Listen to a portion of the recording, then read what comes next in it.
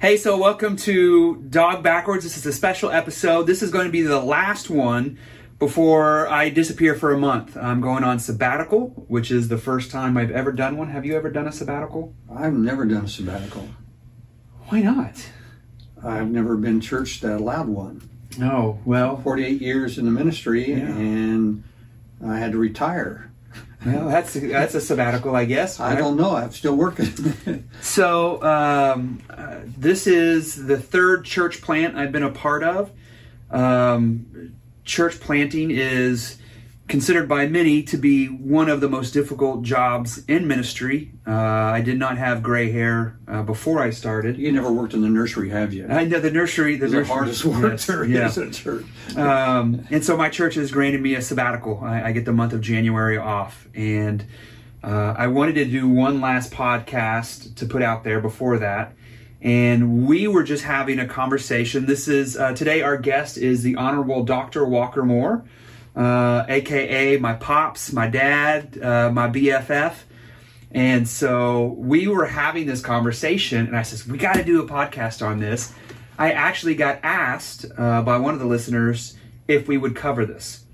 Because in my last podcast on discernment, I got a few messages with people upset about this comment.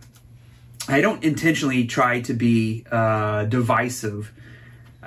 Sometimes my nature is divisive, I guess. But I compared people who think the world is only thousands of years old to flat earthers or Holocaust deniers.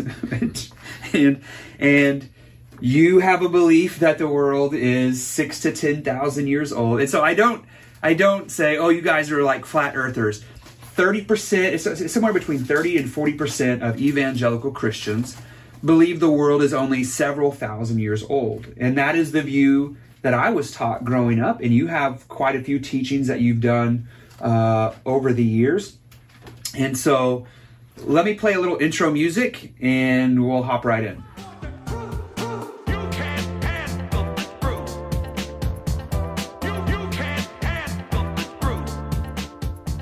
Okay, so what went wrong with me that I have abandoned the teaching of my father on what is typically known, if you don't know this is a big debate among Christians, and it has been for a long time, between is the world millions of years old, billions of years old, or is it only 6,000, maybe 10,000 years old? The only reason we have this discussion in the first place is because the way some people read Genesis 1 and then they count the genealogies and they say, therefore, it looks like Genesis is saying the world's only 6,000 years old. So is this what you were taught? And it's what you taught me. What went wrong with me? Well, we're still trying to figure that out. Right. Mom and I have many discussions. What's wrong with the boy? Yeah. He's not like the rest of us there. He walks to a different tune. But you have always been a seeker of something, or truth, whatever it is. And in some ways you're like your dad, because we're very passionate about what we think is true and what is not true. And I'm just a little older than you are, so therefore I am not quite as passionate as I used to be, because I found out something I held on dearly after years of really working through it. I come to a different opinion. So I say, this is what I believe now. Yeah. This is where I've come to in years of study. I've been studying the scripture almost for 50 years, longer than that actually, but actually been teaching it for 48. And I grew up with that Genesis first chapter basically was literal. Mm-hmm. That Jesus spoke of it, the first 16th century of Christianity. There was no question about Genesis not being basically a literal book that was 24 hours a day. These are how God put it into creation, and from there on, the foundation of the world was laid, and the rest of history takes place. Now, whether it's 10,000 or 20,000, we don't know, but it's not the gazillion years that a lot of people that are, what do they call those people that? We would say logical thinkers. So or illogical so I told him, because when I approached my dad on this, he's like, I haven't studied this subject in years, and so there's no like gotcha questions, and we're going to have fun with this. But I wanted to hear people to hear the contrasting views, and kind of the reasoning why I think this view is rather simple. And maybe you can offer some of your explanations of when you read it, why you think it says that way. For me, the way I understand Genesis, first, before we take things literally, we have to take them literarily. What kind of literature is Genesis 1 and 2? And there's strong evidence, though there might not be stanzas like there are in Psalms, where it's an obvious poetry. There's Hebrew poetry elements. It's prose and poetry mixed together. That's why you have repetitions of there was evening and morning and the first day. You have these kind of repetitions. I also have real questions about how would the original people have read it. Earlier today, I was reading a scholarly article in a peer-reviewed journal from Dallas Theological Seminary. And they say one of the things that we've missed is that much of Genesis is very related to much of the Egyptian creation myths. And so as Moses is writing this, as they're coming out of Egypt, the way Genesis 1 and 2 is written is like an intentional flipping the bird to Egypt and their gods.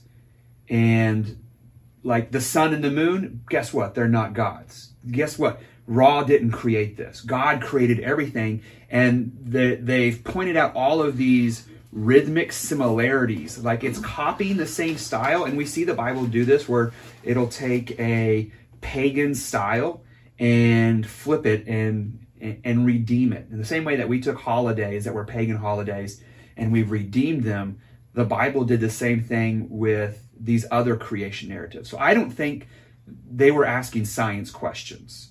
I think they're maybe at best just saying, do I worship the sun? Is the moon going to kill me if I don't sacrifice my child? Right? Like they've got very basic needs. And then in Western thought, we come along because of the Enlightenment. We're asking different questions, and we look at ancient literature from Western eyes instead of Eastern eyes. So I think if we just take it literarily, then we're going to resist that urge to take it literally. And if I take it literally, then all of a sudden I have this tension that I think is unnecessary between science. And science changes, and that's one of the good things about science. But I love arguments for like the fine-tuning of the universe, right? And Christians use that all the time. Like we can look at the sky, see how fine-tuned everything is, shows there's evidence of God. And we will use science when it benefits us. But then when we feel like it doesn't, we're like, oh, science is the devil and it's trying to trick us. But you have all these different strands of knowledge and information. You have geologists and astrophysicists and biologists and all these independent witnesses of the creation and age of the universe. And they're all in agreement. And I don't see, like, for me, it would have to be some kind of massive conspiracy theory. This is where the connection to flat Earth is for me. Like, if it's only 6,000 years old, then there's this massive scientific conspiracy theory to trick us into thinking that it's actually really old. So, well, first of all, I think there is a false assumption in the aging of the earth. For instance, as I read Genesis, God created a very matured a world with age built into it. Okay. If you have a scientist shows up on the second day after the trees were made, he made them in maturity. They were not only grown, they were already producing and reproducing food. He come along and he sees Adam there, and say to a scientist, how long has Adam been here? Well, he's 5 foot 10 and a half. He has a mustache. He's a good-looking, handsome man, and my estimation, he'd probably be about 30 years of age. No, he was created like an hour ago. Okay, he was made with age, and we see even in Jesus when he healed people, he didn't put little baby arms on people. There's maturity in the things of God that when he wants to have, and so the earth, I think, was built with age built into it, where science has to go back to zero. There's no going back to zero, as far as I can see. Because if you showed up a week after the earth was created, you would see something very mature. You would see grown animals. You would see animals that were adults. So you would see trees that were fully grown. You'd see fields that were ripening into a harvest. And we said, wow, it takes a long time to grow a tree that big. You have to be at least 500 years old to be a tree that big. No, it was just made yesterday. So as I read the scriptures here, I see the more literal translation as maturity. You talked about a while ago about there being night and light day one, dark and light, and yet there's principle through the whole scripture like that. We've been to Israel together, and one thing that always gets frustrated is Shabbat. Yeah. Okay. Because everything closes down. Yeah. So we want to go somewhere. Well, there's no taxi or Shabbat. It's. You can't get anything. You can't get anything. Can't go to stores. Can't get point A to point B. It's very difficult to get around Israel because they take literally the scriptures that the day starts at evening time, starts in darkness, and ends in light, and that's a principle of God. God always starts in darkness. The Old Testament first, before we have the New Testament, the light. We have the light, and we have the light givers. The whole thing in the Scripture is, we have the old nature before the new nature. We have the Old Testament before the New Testament. There's this whole concept of starting in darkness. God does not end in darkness; always in light. Wherever God is, there's light. Jesus said, "I am the light of the world." In John 9 chapter. Well, you're pointing out how there's this figurative language of dark to light, and you apply it figuratively throughout the rest of the Bible, but apply it literally to Genesis. And when it comes to the maturity, if we would have shown up on day one of creation and cut a tree down, the rings would say the tree was 50 years old, that there's this illusion of age. But I find eternal. If God puts age in it, is it illusion of age, or can he age a tree instantly to be old? But I find internal inconsistencies within Scripture itself on that. For example, Genesis 2:5, it says, "When no bush of the field was yet in the land, and no small plant of the field had yet sprung up, for the Lord God had not caused it to rain on the land, and there was no man to work the ground, and a mist was going up from the land, was watering the whole face of the ground." So here, when he's talking about in the garden, he says no plant had yet sprung up. There's my Genesis right there. Yeah. I'm working on it. Mine has been taped together. So mine was ripped out, but it's been taped together. It's not probably as rough as yours. But it seems to show, when he uses language, no small plant of the field had yet sprung up. That to me sounds like a very natural process that God is using. And he's going to use the water, the mist to water it. He says no rain had fallen yet, so we're going to use the mist when did the rain for fall, these plants to spring up. Because in Genesis it said that he put a water vapor above the earth, okay, and it did not rain till Noah's time. That's a whole nother conversation. Okay? Yeah. Because if you look at the age of people, how long they live, Adam lived to be 930, Noah 950, Methuselah 967. Then there's a line across the scripture where all of a sudden ages go down. Abraham 170, Moses 120, and David 70 years, So all of a sudden there's a break in how long people lived. And it hadn't correlate with the water from above was broken loose, because there's not enough water in the atmosphere right now to even flood the world. I mean, if you take all the water and all the humidity in the air and you put it all up on the earth at one time, they tell me it's not going to be very deep. So where did he get the water for the flood? Now, can God create water? There's a lot of things, but I think, again, we have to look at, if an asteroid 7 meters long hit the Pacific Ocean, it would destroy all life on Earth through giant tsunamis. I watched a movie the other day. Are you going to believe TV over the Word of God? That's where we went wrong. That's where we went wrong, okay? And this is, there's lots of things in Genesis that are going to take a stretch of faith, right? That people are living 900 years old. I've never seen that. I don't know how we test that. It's not going to be observable. But when it just comes to the age of the earth, and I want to focus on that. We talk about dating, and a lot of young earth creationists, they say, carbon dating and things like that, they're not reliable. Well, they're very, very reliable up to 55,000 years. Then you have other kinds of dating that are extremely reliable. And we had him on the podcast a while back, astrophysicist Hugh Ross. He says the laws of physics have never changed, that they are a reflection of God's character. They do not change. He has a verse that he mentions that backs up that the laws of physics haven't changed. Gravity in the Garden of Eden is the same as the gravity is here, And he says, if the laws of physics have not changed, then we can know exactly when the universe began to exist, because we can trace how long it took for this light to get here. And because of that, we're able to know a lot about God and the bigness of his universe, relying upon these laws of physics.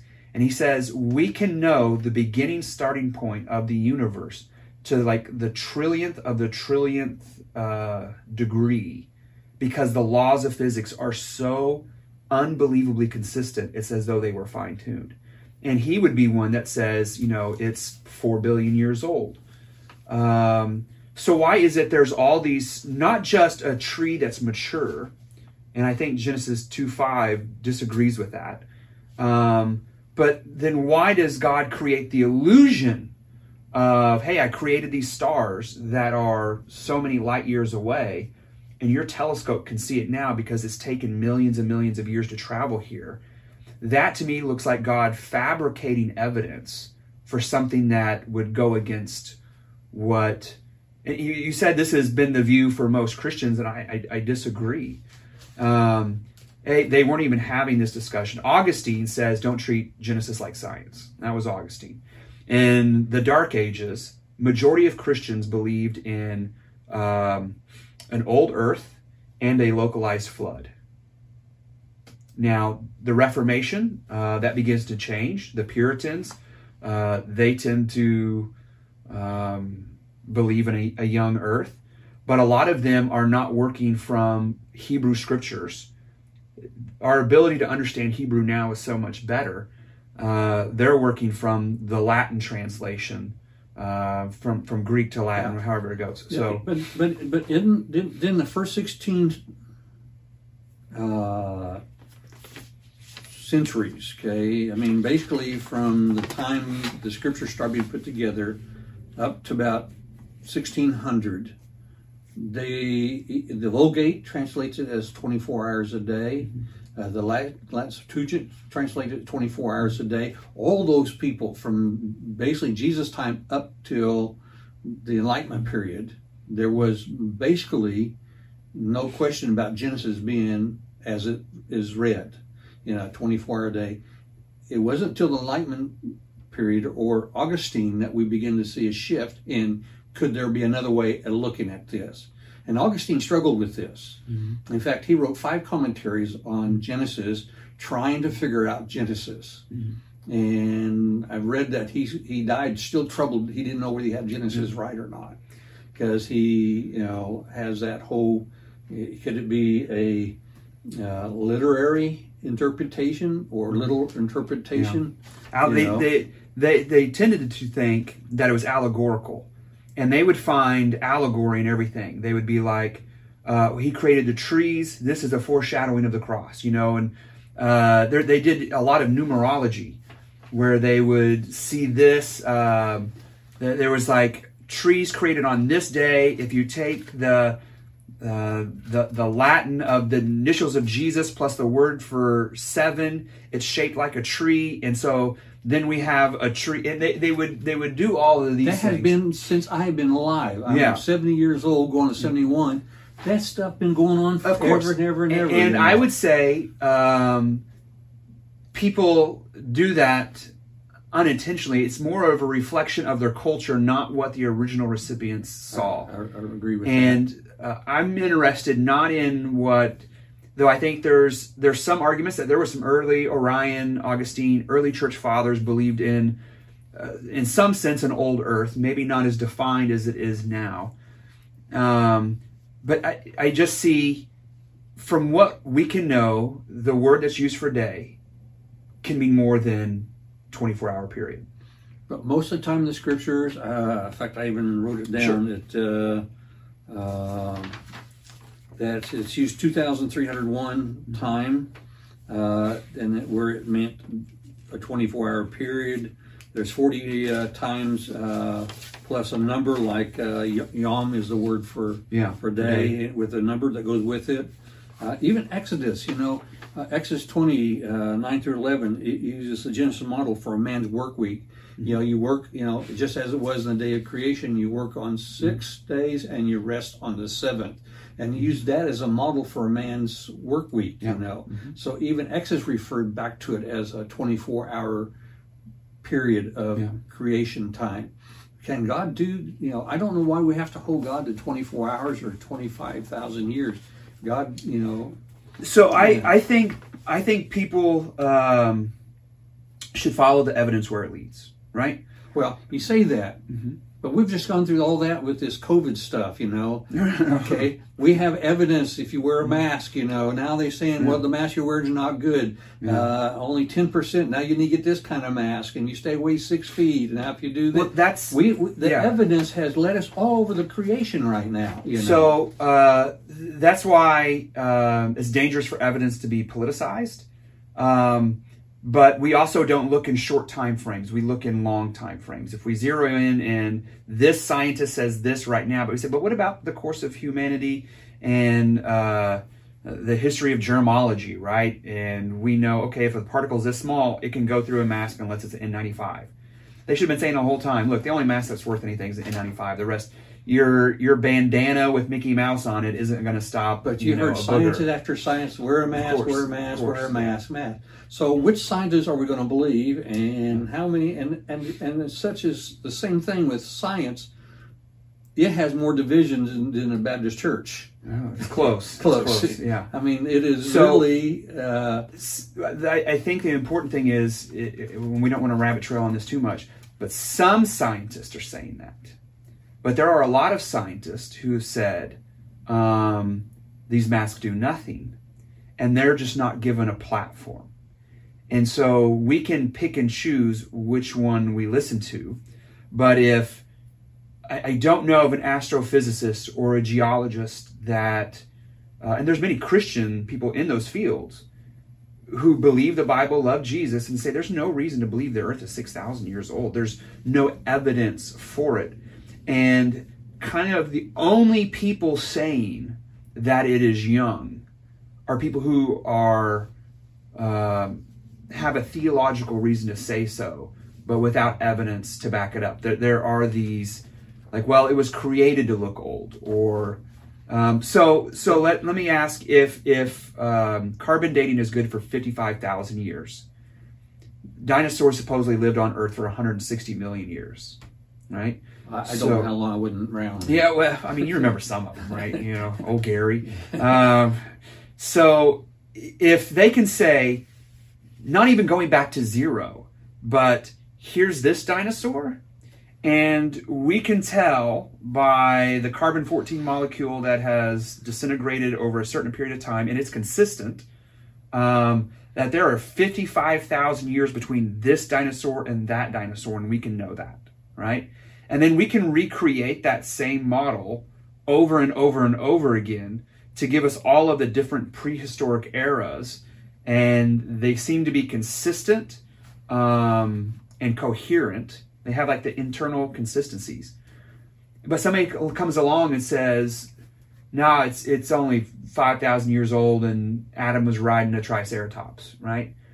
You see, like that's an obstacle for me. That does not help my faith. That hinders my faith. Because I see it as an unnecessary obstacle.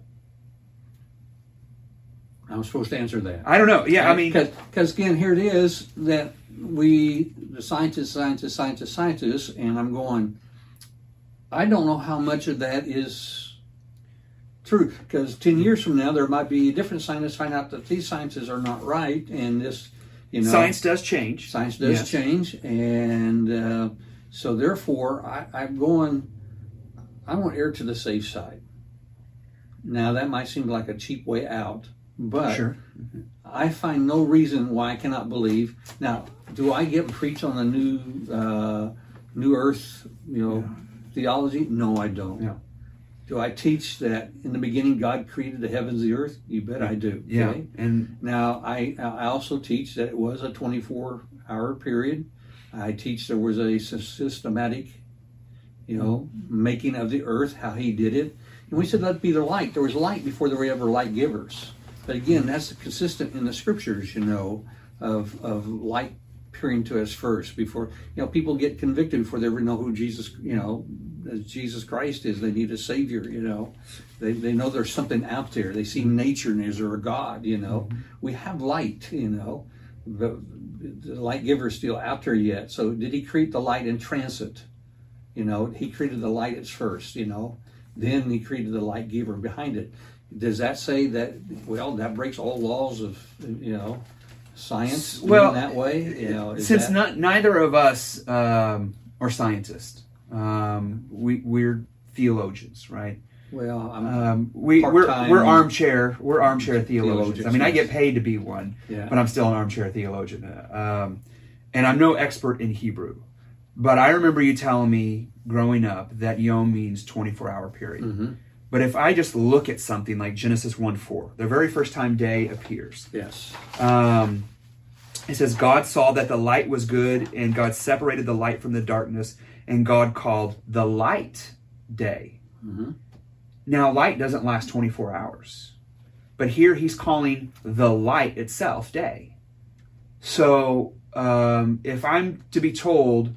in the biblical narrative, usually Yom means 24-hour period, and that is the common one. Well, I can automatically go, okay, well, this is creation is not a common thing. It happened one time, never happened again, that everything was created out of nothing. In the first instance that I see this word, I go, well, so it was just light for 24 hours? Because it obviously doesn't mean a 24-hour period. It means just the light. And they tend to take that literally, but like Genesis 1:16, it says, God made two great lights, the greater light to rule the day and the lesser light to rule the night, and the stars.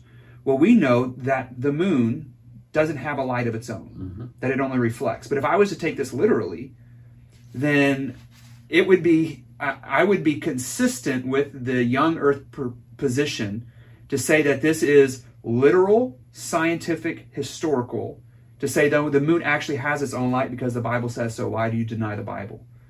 It's only NASA and the government that says the moon doesn't have its own light. But I'm a Bible-believing Christian, and it says the moon has its own light.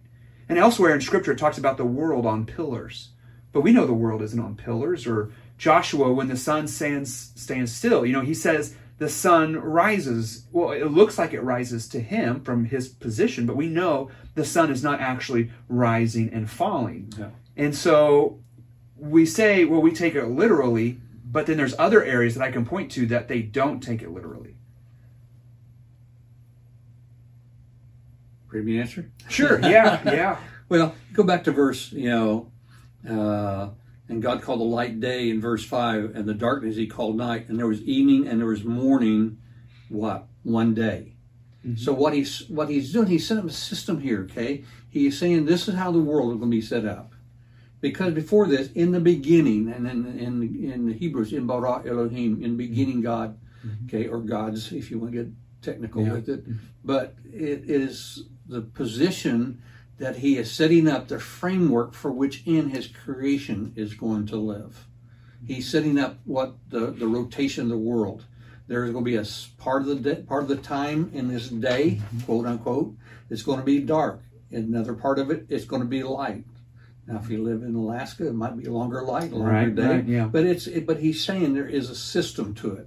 He's an orderly God. You know how he's putting this together, and that we're going to see that in the system as he begins to develop it and puts it together, that he adds to it as he comes along. Yes, there's a lesser light. Now, does he say is it a light giver? Does he say that, or just says there's a lesser light? Verse 16. Yeah, he says he made two great lights. Right. So he's like, there's one light and there's another light. There's two lights, not one light source. It says he made two lights, and if we were to take that literally, then the moon creates its own light. But we don't take that literally. For me, yes. The way you're talking, I agree with most of what you say, because you're saying he's setting up this system and he's letting you know who made it. Where did it come from? And he's like, because yes, though he does end the first day, the same word yom right here, the very first time it's used, does not mean a literal 24-hour day. When it's applying, it's talking about light. It's like, hey, the daytime is going to have light in it, and the nighttime is going to be dark. And he clarifies it. Both of these are day one. Yeah. But we would say, we can't say then yom means 24-hour period, unless it's a unique time, right? When it starts off the very first time it's used is an exception. Yeah. So the very first time, if it's an exception, then why not assume there's going to be exceptions in this? Like for instance, your generation. Let me just use you as an example. You have a birthday, right? Do you know what it is? Is it May the 23rd? No. Yeah. It's the 29th. 29th, okay. It's okay, I don't know my kids' birthdays either. Yeah. Anyway, you caught me off guard. We're just sending a birthday. It's like when someone says, oh, when did you and your wife get married? You just freeze. But you don't have birthdays anymore. You have birthday months or birthday weeks. That don't make sense. This is my birthday week. There's no such thing as birthday weeks, you know. But you guys have that. There's a lot of people. Our family does birthday week. Yeah. Your family does birthday weeks. Okay, that is contrary to the word day. You can't either have a birthday or birth week, but you call your birthday week. Yeah. So here it is. So you're saying the Bible is contradictory, like my birthday, like your birthday, right? Okay. Yeah. No, what I'm saying is that he has given some sense in here, knowing that when we read the whole thing, we understand what day is. Even though he called the light day, okay, the darkness called night, there was even morning one day, and he adds a number to it, okay, to say, I've completed now this whole cycle here. Yeah. And day includes not only light, but also includes darkness. And we've lived by that since then. You know, the world has been set in motion. I really love Genesis because Genesis, you know, is the... Your Bible's falling apart. Yes. Okay, hang on a second. The whole... If you take the whole Scripture out, between Genesis and Revelation, those two books come together just like this. Yeah. Okay, you have the beginning of the world, you have the end of the world. You have the beginning of sin, you have the end of sin. You have the beginning of man, you have the end of man. You know, the whole Scripture comes together like this, fits together. When we start messing around with it, then it's hard to put the puzzles together. You know, to me, the Scripture is, do I understand all the Scriptures? No. Can I explain everything in the Scripture? No. Okay? What I do understand, that's enough to last me for a lifetime, you know. I'm trying to figure out Jesus loves me. You know, that still is more puzzling to me than the creation. There was a great Christian philosopher when he was dying. They asked him, and his name escapes me. They said, "What is the greatest thing you've ever learned? Of all your years studying the Bible, have you heard this one?" And he says, "Jesus loves me. This I know, for the Bible tells me so." Yeah. That was the greatest thought that he had ever, experienced. Now I agree. Genesis and Revelations are bookends, and they go together well. But much of Revelations is allegory, apocalyptic literature. It's using imagery to express an idea. And that's where I disagree somewhat on there's, that. Yeah, like, well, when it says the beast, well, is it going to be a beast? Or is that representative language trying to explain something to us, right? Well, and like when in Revelation, when are God's feet really made of bronze? Yeah.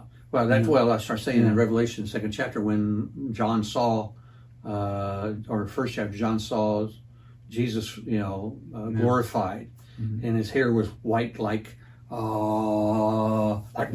Yeah. And he was trying to find words to describe to us humanly what he saw. Was it white like wool? No, it wasn't. It was way something more than you can't explain. And so he's trying to describe it so we can understand it. We got to realize there are things like that. And, you tell your kids, I love you to the moon and back. Yeah. What does that mean? Do you actually literally love them to the moon and back? Sometimes barely the driveway and back. Yeah, that's true. Sometimes not even the driveway. It's like, I got to walk all the way up this driveway. I know they're just going to scream at me. But again, we all use this kind of language there. But just because we use it once does not mean that's the way we use it every time. So let me make 2 points here. I only have 3 points left, right? Maybe I just shotgun them all and then you can respond. There's lots of times, even in Genesis, where yom means like either a process of time in Genesis 4:3, a harvest time in Genesis 30:14. Joshua uses the word in 24/7 for a long season. So there's plenty of places in the Bible where it's flexible. If I look at the world that we live in, and it appears to be really old, and there's flexibility in the word for day, then I just don't feel the need to force the 24-hour period in there. Especially if it just creates all unnecessary contention. Okay, one of the things. Let me respond to that one. Okay. Because I'm saying that in the Hebrew text, there are more words that means a 24-hour period than something as a period or eon or aegis or the day of atonement. Atonement is a day. Okay. This is the day the Lord hath made. We will rejoice and be glad in it. The word yom to me has more weight in being a 24-hour period. Is it always used that way? No. Okay. There are variants to it, but I think even Jesus gives weight to the 24-hour period. Okay. And there's only like 6,000 words in Hebrew, and we've got like 4 million in the American language. So they have a very limited pool to draw from to communicate these big ideas. And they speak in concept, not in little words. I mean, wait a minute. Yeah. Hebrew people tend to speak in concepts instead of the literal word. You know that, and I know that. Okay. So when we read something written by Hebrews in an ancient context, maybe we should look for the concept more than the literal word. And what does the concept mean? Does the concept mean a literal word, or does it mean that? And that's what the argument we're having here is. I'm saying in this context, it means more literal than it does the concept of the word. Let's look at everything that happened on the sixth day. So here's a list of things that happened on the sixth day. He was tired. And this, he's already done a lot. Land animals were created. Yes. God formed Adam out of the earth and breathed life into him. Yes. God planted a garden in Eden and put man in the garden to work it. God made all kinds of trees grow out of the ground. So here we have this natural process. God commanded Adam not to eat of the tree of knowledge. After creating Adam, God said, I will make, future tense, a helper suitable for him. God brought all the cattle, beasts of the field, and birds of the air to Adam for him to name. Adam named all the animals, but did not find a suitable helper comparable to him. God then puts Adam to sleep and removed a rib from him. God made woman from the rib. God brought the woman to Adam. God blessed Adam and Eve and told them to be fruitful and multiply. All of that on the sixth day. So when some of the arguments that I've heard is like, okay, if it's a 24-hour period, how is Adam naming all the beasts of the ground, the birds of the air? How is he naming all those things? God says, I'm going to create for him a helper, future tense. but it's really only like 30 minutes away. How does Adam long and not find a suitable helper? I mean, is he got ADD? Is he is his testosterone level so high on day one he's like, I need a girlfriend now, and he's impatient?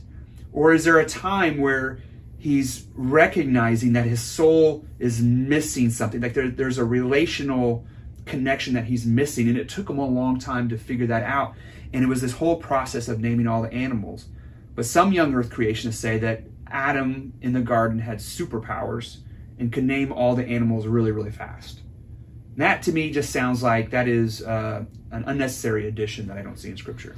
I don't have an answer to that. Number one, because I wasn't there that day, but like Paul got caught up into the third heavens.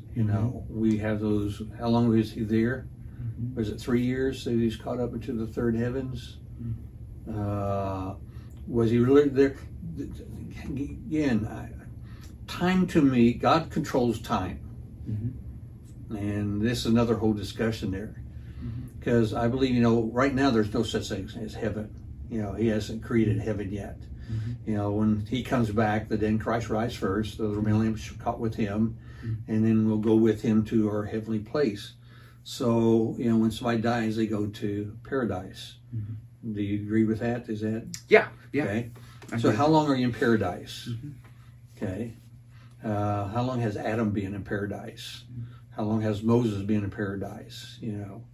How long has my mom been in paradise? My dad been in paradise? Well, I believe that paradise is a place that has no time. See, God created in Genesis 1 at the beginning, he created time, space, and matter. Those three things he said existed. Before that, there was no such thing as time. There was no time. When we says in Amazing Grace, when we've been there 10,000 years, there's no time in heaven. Time was created for this world. So you can literally say, I don't have time for that. I don't have time for that.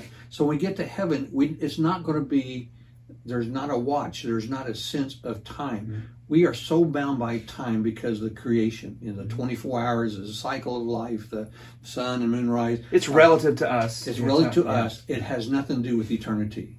Right. Past or eternity, future. We have a very moment here where we're caught up in time.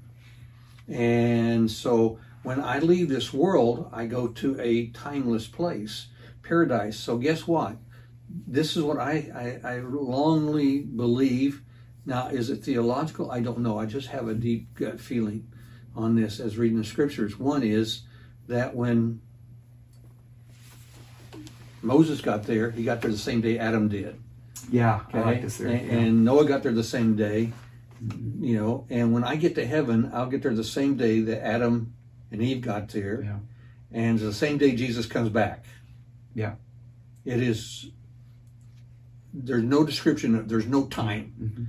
So we all get to paradise the same time. Jesus come back and get us. So when I die and go to be with the Father and go to heaven, yes, they died and went to heaven. In their time, they do. I've always liked this theory. It's like, I think it's called the, if you've never heard of it, I think it's the quantum time theory. I've never heard of it. Yeah, you never heard of it before? No, that came on. Yeah, no, I've heard of that too, where it's when I die, it'll be as though we all died at the same time. And God brings us back. He's transforming the earth. And one day we all rise again. Yeah. The dead in Christ rise first. The red caught in the sky. We get caught in the sky, just come back down. Like, this is heaven. Was a Cyndi Lauper song, "Ooh Baby, Do You Know What It's Worth? Heaven is a Place on Earth." I think God terraports this planet. I don't think on that. Well, I don't think the enemy gets any victory. Yeah. I don't think God's going to even give him the. Whatever it takes, but in the blink of an eye, he could turn this back into the Garden of Eden.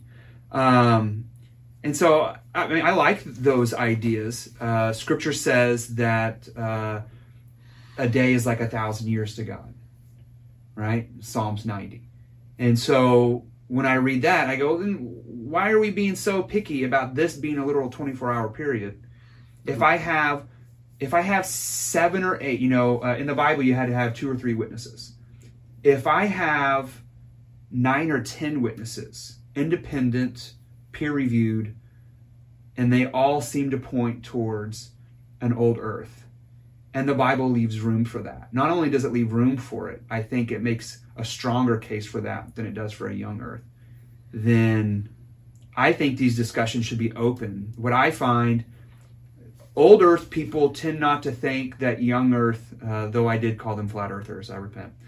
I'm not a flat earther. I find the young earthers tend to be more fundamentalist in that view, and that they question the very salvation of those who are old earth, right? They get really upset. See, I don't fall in that. We don't have, no, that's why we can have this discussion. There's a lot of people I can't have this discussion with. And we have discussion 50 years from now, we probably have a different discussion because you have matured or I have.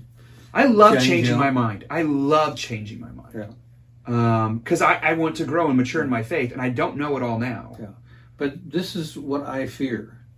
I fear the world watching this, debating over whether it's 24 hours a day or 1,000-year day or a timeless day or shifting day.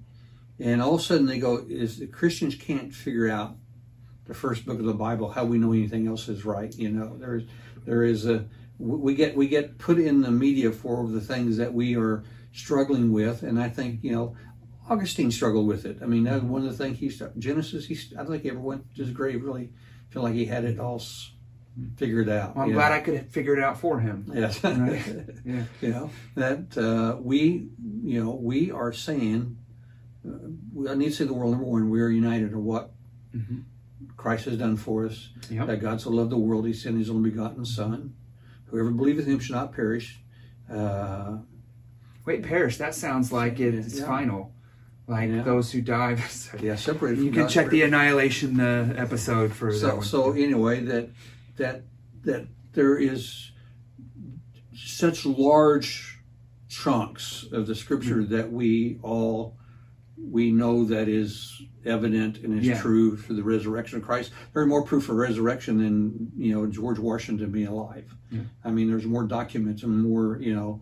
These are what we call leaf issues on a tree. They're not the trunk. They're not the leaves trunk. fall, leaves grow. It doesn't change the nature of the tree, the trunk of the tree, and we agree on the trunk of the tree.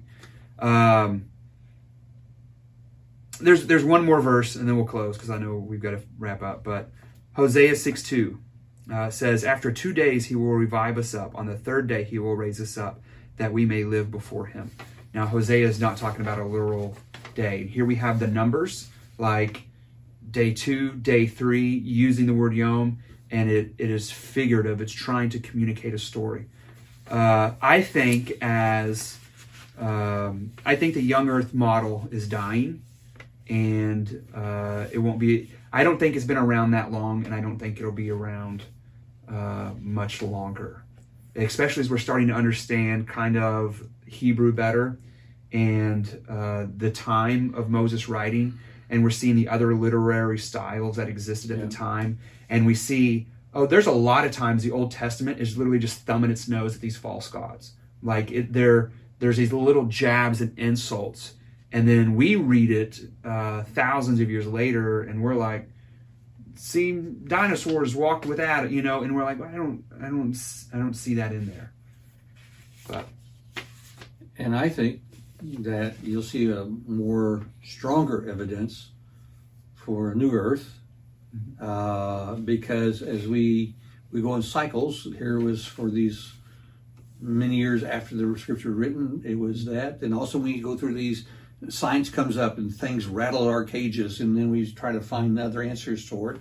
And then we go back to the beginning and say, hey, you know, in the beginning God created the heavens and the earth. We had day 1, day 2, day 3, day 4, day 5, day 6, the rest day 7. And we put that number 1 to it, it was 24 hours. So I think much of what we see was reactionary to Darwinism. And it was a response out of fear that science was going to disprove God. So we responded this way. And I think that we go, okay, science is actually a tool of God. Science and theology are two different languages saying the same thing. And science is newer than theology. Okay, so science is a brand new, you know, if you go back to Galileo, which is not that long ago, when they began to have, you know, Newton, you know, had the apple hit him on the head, all of a sudden discovered gravity. Who was an old earth creationist. So, Sir Isaac Newton, yeah. Because he was a scientist. Yeah. Because he followed the evidence and he followed evidence as far as he knew where it went. Okay. Does he know? We're going to discover more and more in science. And I think more science comes, proven. I think the more the Scripture is going to verify, the science will verify Scripture is true. So let's hedge your bets and meet us in heaven, and we'll find out from the Creator from Himself. Okay? Yeah. Which one of us gets to punch Adam for ruining everything? Oh, yeah. So where's Adam at? Where's that long? Hey, come here. We need to talk. It's like, but if it would have made it to me, I would have screwed it up anyway. Yeah. So thank you for being here on the podcast. We had you on. Were you the first? I was the first one. You were the first one. Years ago. So you were the final one. It's been a great year for Dog Backwards. Thank you guys for listening. The podcast continues to grow. We are going to be on Roku coming up. I just talked to them not too long ago. They hope to have it up and running, Roku channel, by the beginning of the year. So somebody look at January and February. We'll keep you up to date. You won't hear from me till February. If you would like to support this podcast, do the normal things. Leave a review on iTunes, Google Play, wherever you find your podcast. Subscribe to the YouTube channel. That really helps us out the most. If you would like to donate, you can go to calebmoore.tv. There's a little donate button, or you can order my book. That's a great way to support the ministry that we do. And the book's not half bad. We got another one in the works. Let's see if we can get it done in 2022. I don't know. We'll see. You got any books coming out? What do you got? Well, I got a number of books coming out. So working on a book called now Jesus Wasn't a Hooker. So that sounds fun. Well, it's all about Jesus calling fishermen. Mm-hmm. And when he called them, they weren't casting with a hook. They were using nets. Mm-hmm. And he called people who knew how to handle nets. Mm-hmm. And in today's Christianity, we talk about Jesus was a fisherman. Everybody think hooks. Mm-hmm. And hook hurts. And hook only catches one. And the net catches them safely and catches many. So safely till they're eaten. Yes. Yeah. There's a difference between a net mentality and a hook mentality. Mm-hmm. And we have become basically a generation of how can we hook the next person out. Ooh, that's good. Yeah. So we're wanting to move toward understanding Jesus' method of doing his ministry. Can they go to your website and order any of your previous books? Yeah, they can go to back40, BACK40.org. Mm-hmm. Get some of my books. So. Okay. Thank you, Dr. Moore. And it helps me to keep my kids going. Yes, so yes. Help us Your both. donation to him helps me eventually. Yeah. All right. Take care.